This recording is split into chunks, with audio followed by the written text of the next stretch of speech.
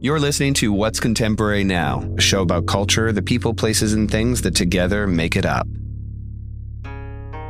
In today's episode, we are speaking to Sam Visser, a boy wonder in the beauty world who at just 22 has fast become one of the most prominent voices in his game. I first met Sam on a shoot a while back, and by the end of the day, it wasn't just the client myself who had become obsessed, but even the producer. He's got that air about him that's the makings of a star, and yet he remains entirely unassuming somehow. He's a go-to for people like Kendall Jenner, Bella Hadid, Amber Valletta, and many others. And today we talk about his love for the fantasy of it all, his lack of a need for labels, and of course the fairy tale beginning that is his real-life story.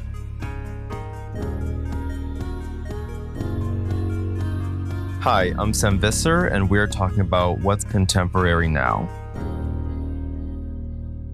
So Sam Visser, a name that's becoming increasingly more known with each passing day, all at the age of 22, I think is quite a mind-blowing story. At what point, given that you did start so young, did you realize that beauty was something that you were passionate about? I really found beauty when I was around 7 or 8 years old. I had all these female roles in my family that loved beauty and loved makeup and glamour. And it came from discovering that my grandma and my mom had a drawer full of makeup that, nobody was saying was off limits. And before that, I was a painter and a sculptor, and I would do nails, and I loved clothing and film and cinema. So when I discovered that drawer of makeup, I was like, okay, here's another medium to play with. And it just kind of stuck. And here we are now, nearly over 10 years later, and can't get enough of it.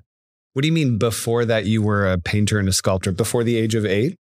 Yes. My favorite class ever in school was art. There was a good day in elementary school. I think it was 3rd grade or something like that. Every week we had an art lesson from the art teacher that would come, and I would be so excited because I was like, oh, this is the one class where we get to really have fun and play and be creative.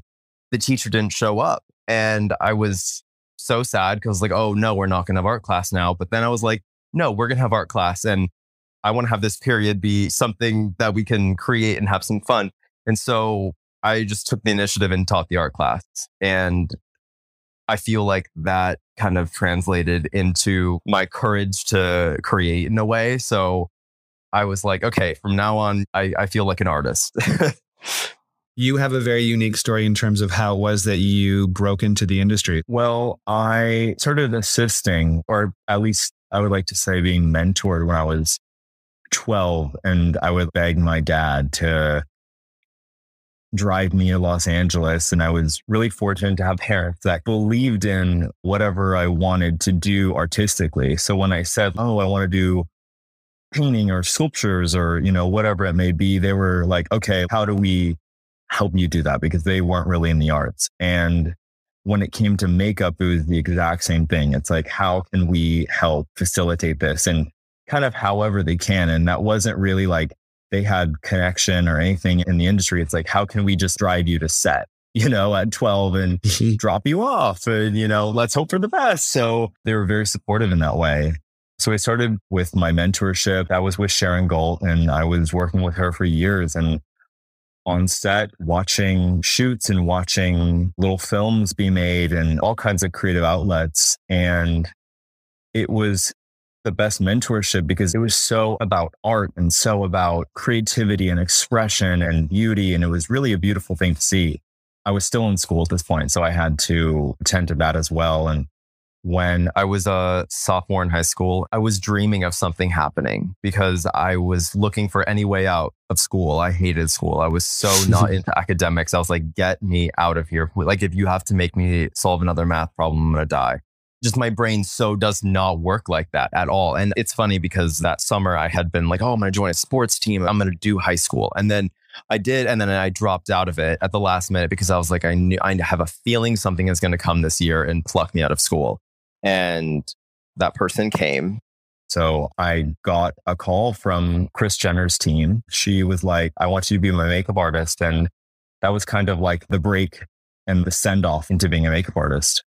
It was very surreal. My family is not in the entertainment industry. They're not involved in fashion. They're not involved in image making at all. How did your parents react to something like that? Oh, they were so excited. I mean, they were also freaking out and Of course. like, oh my God, our son is gonna not go to college and not gonna finish school or whatever. But I was like, trust me, this is gonna be the best thing that could possibly happen, because I so believed in it. I was like, okay, I've been wanting to have a full time of just being a makeup artist and being creative and not being tied down by school. 2 years in high school, that was pointless. I remember so much more of the later part of my teenage years because I was doing something I loved instead. And ultimately, did you end up finishing school? I did not. Gotcha. I attempted, but I was traveling so much and I was so focused on beauty and makeup that my attention was so off. I was like, I can't even tap into this because it was so not interesting to me at that point. Well, especially if you're already given the chance to live your dream from such a young age. How exactly did Chris stumble upon your work? I don't know. It was Instagram. It was just a stroke of luck on Instagram. And I think that's what's so interesting about today is that the platform that artists can have now, I mean, it's a multitude of social platforms now, but how one picture you take can basically change your life. Mm-hmm. And life is so crazy because so much of it, I believe at least, is destiny, but also so much of it is luck and so much of it is by chance. And I think that case was so much luck of one picture being posted and her seeing that picture and liking what she saw. And that's how I got brought into the environment.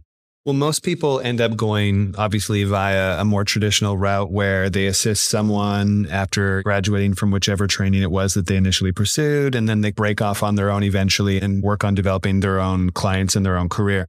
How do you think this very unconventional sort of starting point for you differs as a general experience? Do you think it shaped you differently in terms of how you relate to the industry or exist in it? I feel very, very grateful that I've been lucky enough to discover what I love and what I'm attracted to and what makes me feel excited. And I feel like that's the goal with everybody, is to try to find what makes you feel excited and what makes you feel like that buzz inside. And being young while doing it, I've kind of discovered so many different parts of myself through this experience, because when I was assisting, I was very young and I was seeing everything and I was being like a voyeur to all of the environment and seeing beauty and fashion and all of it happen.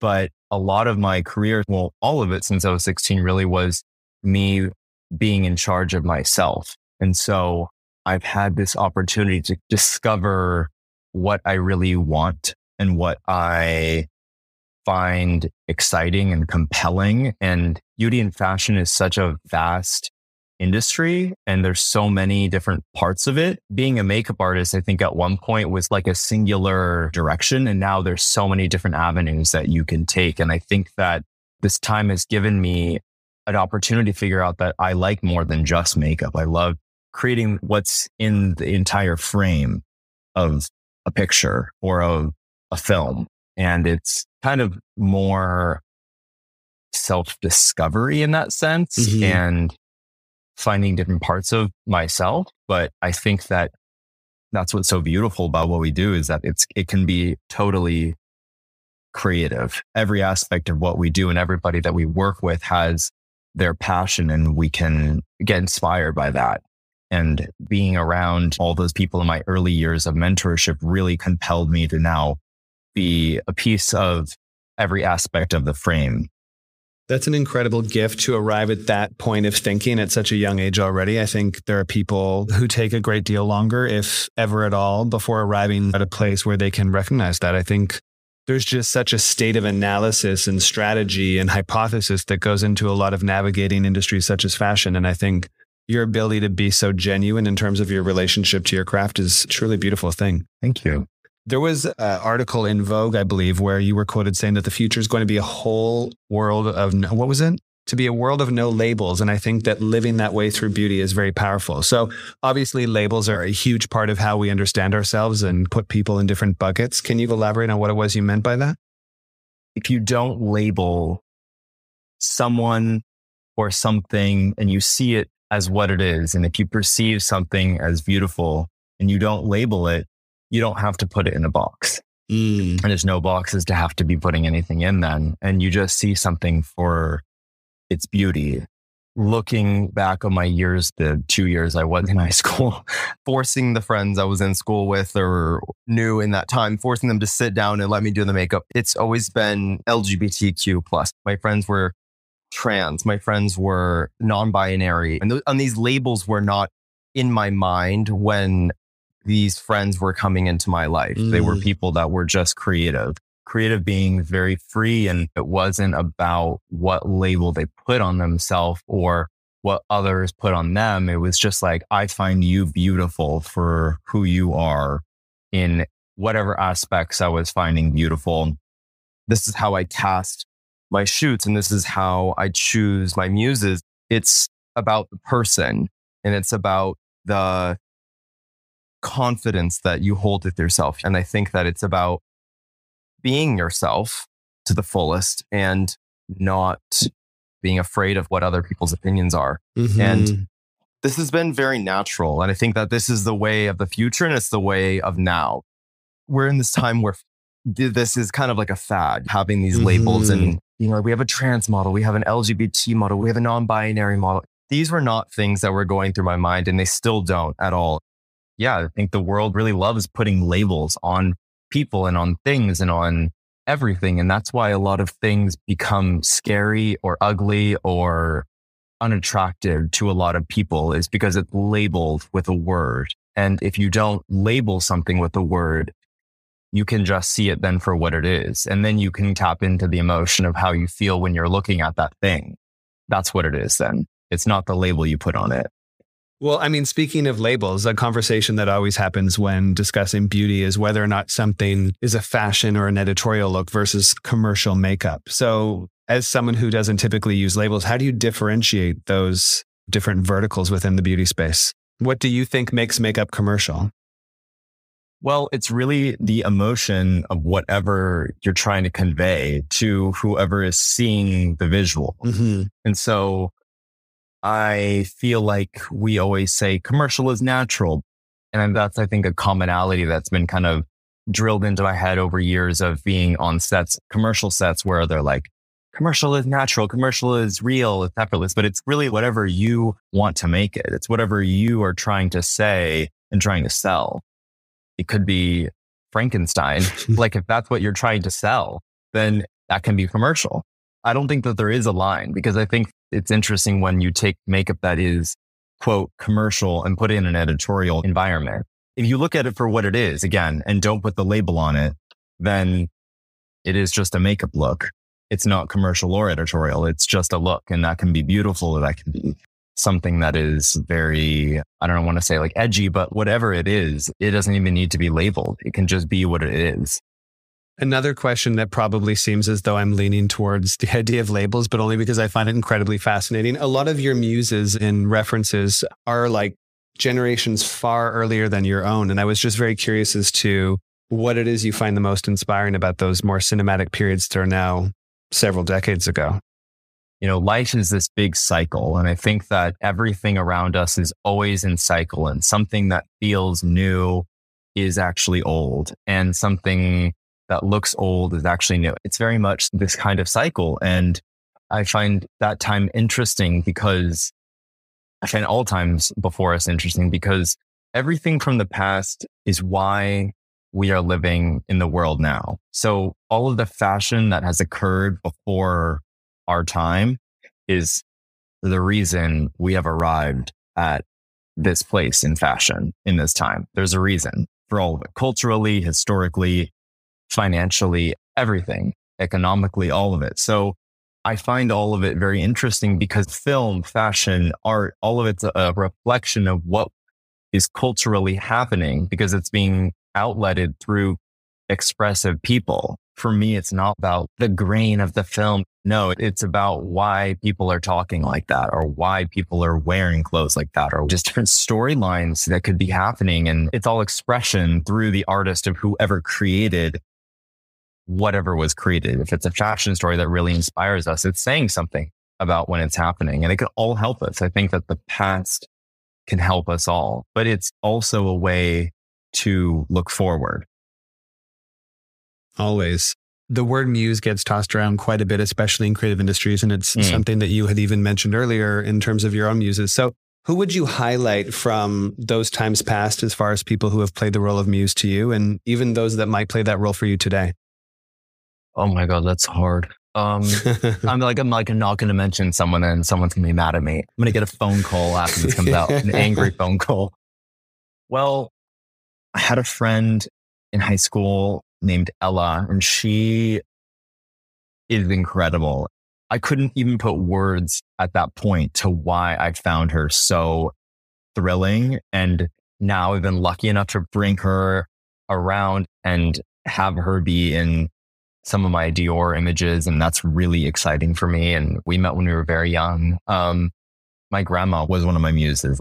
She was so glamorous and she had so much makeup. I remember opening her drawers and lipstick was like spilling all over the floor. And she had all the colors that everybody hates now. And I'm like, I love those colors now.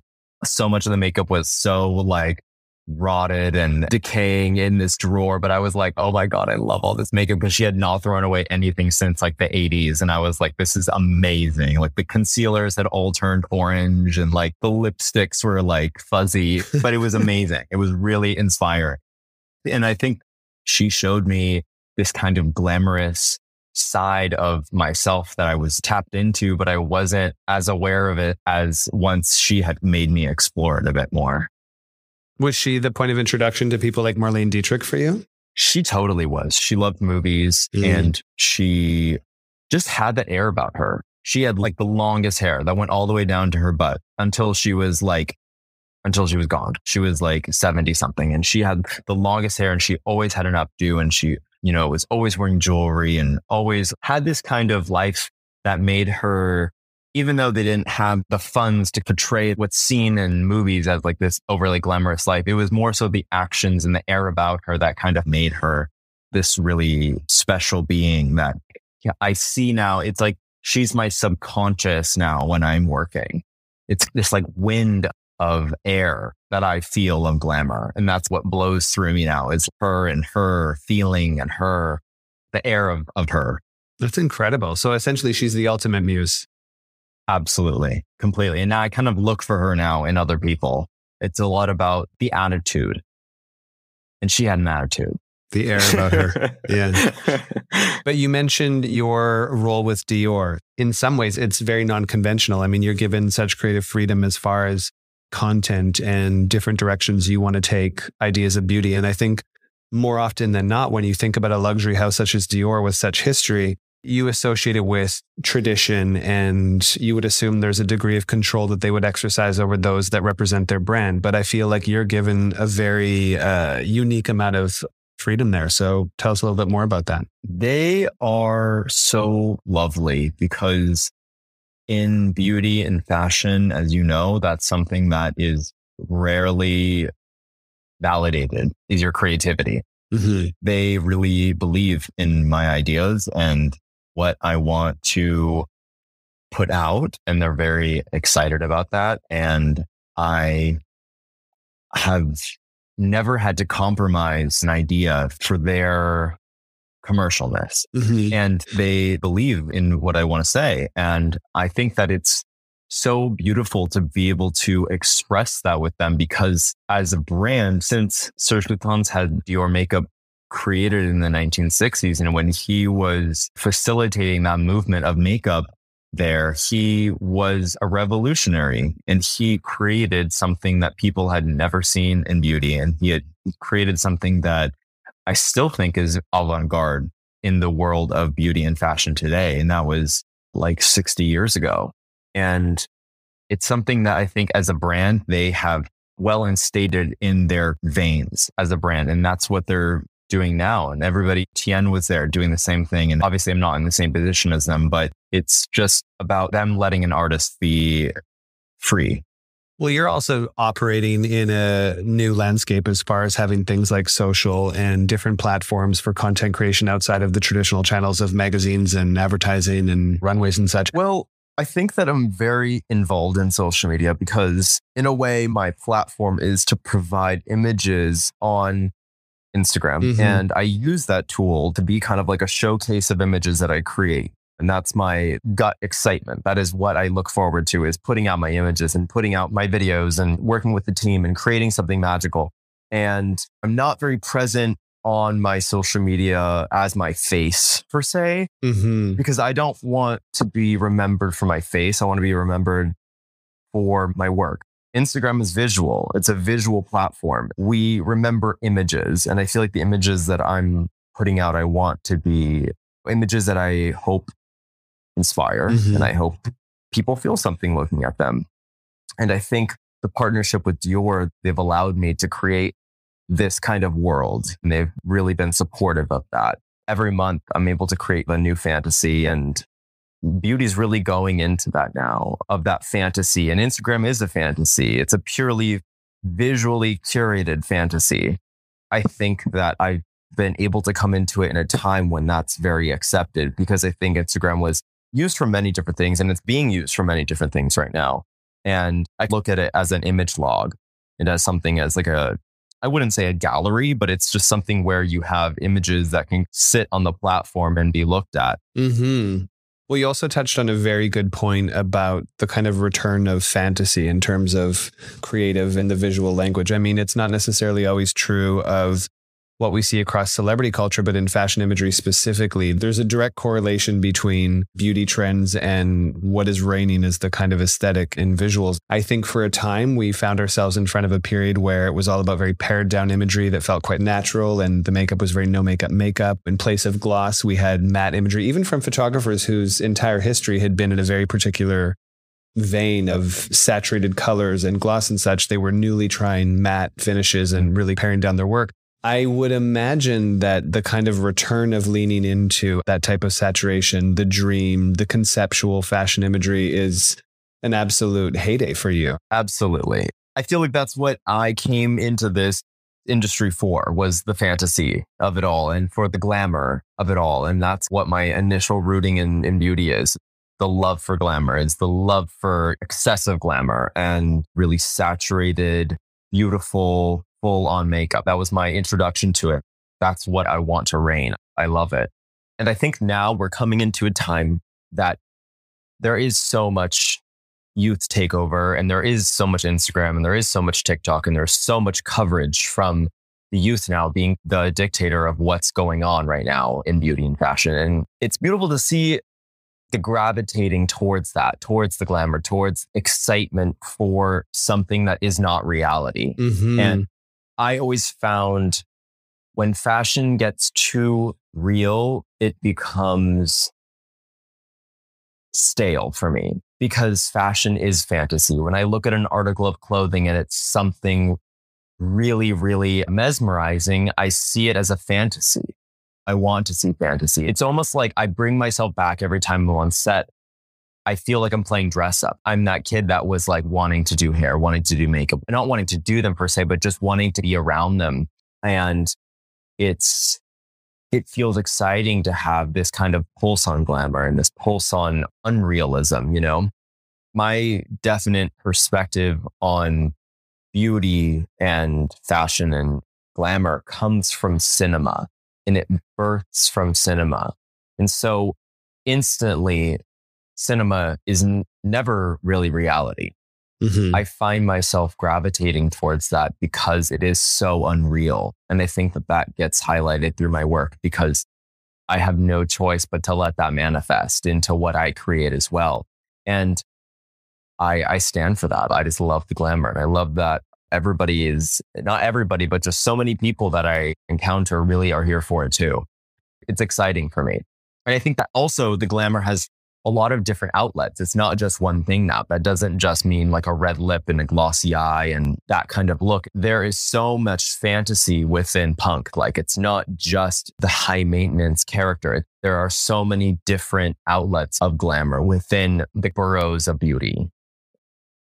You know, and I'm a big person that's into knowing what's come before and understanding what's come before, because everything that is now is manifestation and result of what has happened before. And I think that even if somebody is anti-nostalgia, you can't ignore the fact that so much of what is making up the industry now is so much of what has happened already and in a completely new way. I think that's the kind of 360 pattern of this industry that is so beautiful. It's always a constant cycle. And I think I see this and it excites me because something that you would have never taken inspiration from, even in fashion, can somehow turn on its head and become something inspirational. I think that learning movies and movie stars like Marlene Dietrich or Greta Garbo, the classic women, these people are so similar in a way because the way cinema completely struck the world and really changed culture forever, even in the 1920s and the 1910s when cinema first was really becoming birthed and the world started taking note of it. Their fame, their celebrity, their outlet into the world is still very similar to the way we perceive modern day mega celebrities of now culture. And I find it inspiring, not only being inspired by their eyebrows, but also being inspired by the way culture reacts to them. It's very similar to how people react to someone like Kim Kardashian now. There's a plethora of stars now, and it's very similar. So it fascinates me. It is interesting that you're also able to draw those parallels because I think to a lot of people who have that awareness that you're referring to in terms of cinema and history, there's always this notion that we tend to idealize the past and deify it. And the present is always some sort of watered down appropriation of it, according to people who feel really informed about what the history of the art world really is. And I think what you're saying is entirely true. I think it's kind of the way people say that when someone dies, they're far more celebrated than they ever were during life. The reality is culture very much has its own icons today, and it's just a different version. Mm-hmm. And it's always ever changing. It's always ever changing. And it's this cultural obsession that continues to go through generations. I mean, I don't know how many generations since Marlene Dietrich, but it's like there's always this kind of cultural obsession and how beauty can be so watched by so many people and how those trends of what were happening back then, the mascara, the eyebrows, the lips, beauty was such a revolutionary thing then too. It was a fight. It was a fight to have women wear lipstick and makeup. And it was like this whole thing. And it's funny how now that there's these certain moments in beauty that happen now that do parallel, but they're so different because we've progressed so much in a way. We're fighting for a different type of beauty now. We can wear lipstick, but how can we wear lipstick now?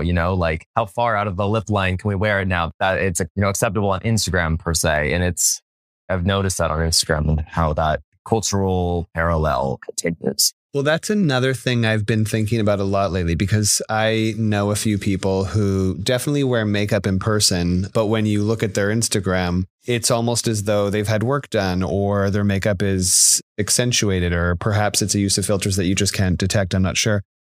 As the artist you are, do you feel like makeup that's best for in person is different than makeup that reads better on social media?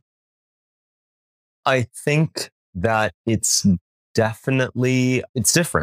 It's absolutely different. The way I do makeup for somebody who is going to somebody where people will lay eyes on them in real life is very different than what I do if I'm doing somebody that's going to be solely in an image. Mm-hmm. It's very different.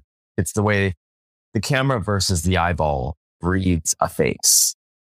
If you look at Rudolph Valentino's face from a movie, you watch The Sheik, you see his eyeliner and his eyebrows and his cheekbones. And it's like all these things on his face really suggest features. But if you saw that in real life, you would not know what to make of it because it doesn't really look normal, but it's kind of how the difference between the naked eye and the camera really perceives makeup. I feel like that also applies to life in general. There are people that I found to be quite overwhelming in person. And then when you see them on a television show or through some sort of a lens, it's actually just enough. Mm-hmm. It sufficiently fills the screens and satiates your need for entertainment. So I suppose that's true of a number of things. Last question for you. Do you consider what you do art? I do. I do consider it art. And this goes for anybody that's creative. And I'm not going to list because I think that there are so many things that people do that are much more creative than maybe we perceive them as. If it's not painting, then I think that sometimes it's easy to label it as like, that's not a creative job. Mm-hmm. I think a lot of people are very creative, but I think that what I do, it's an outlet to say something that I'm feeling emotionally, and there is an expression in it. And I feel my best when I'm creating. So I find it to be also very therapeutic. And I do think it's art because I'm proud of my expression and proud of what I say, and what I do feels good. So I would say it's art. I apologize because I actually have to ask you another question. I love your perspective on so many of these things. So how would you describe beauty today? I mean, what is beauty today? What does that mean? I think historically it summons up a number of different images from movies and obviously magazine covers and all of the things that we find aspirational as far as aesthetics. But it's a word that's continued to evolve, not just through makeup trends or identity politics, but just as far as where we are at today in humanity. And I would be curious to hear your thoughts on how you would define beauty today.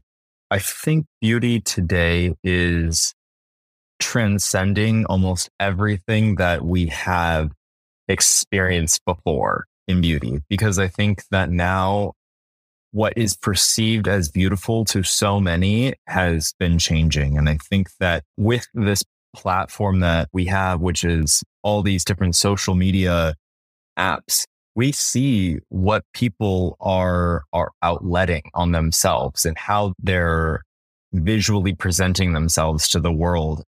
What beauty is today is a culmination of everything around us. It's everything that's happening in culture. The fantasy, the illusion, the destruction, the terror, the anxiety, the insecurity, the excitement, and the joy of the world is so full of contradictions, but I think that is a mirror to what is happening in beauty. You had platforms that told us what was right and what was wrong. And now I don't think that in today's world, I don't think that there is that ability to say this is bad. Mm-hmm. I don't think that beauty powers, corporate beauty powers, or even anybody like me as a makeup artist had the power to say this is bad, because people are going to continue to do whatever they want. And I think that's what's so great is that it's this time of completely no rules, and that's going to be bent in another way in 10 years and turn into something else. 100%. It's admirable, the clarity with which you're able to approach your job and all the things you care about. And I think everybody will very much enjoy the share today. So thank you again for coming on the show and for taking the time. Thank you. Thank you so much, Christopher. It was lovely. Thanks for listening to this episode of What's Contemporary Now.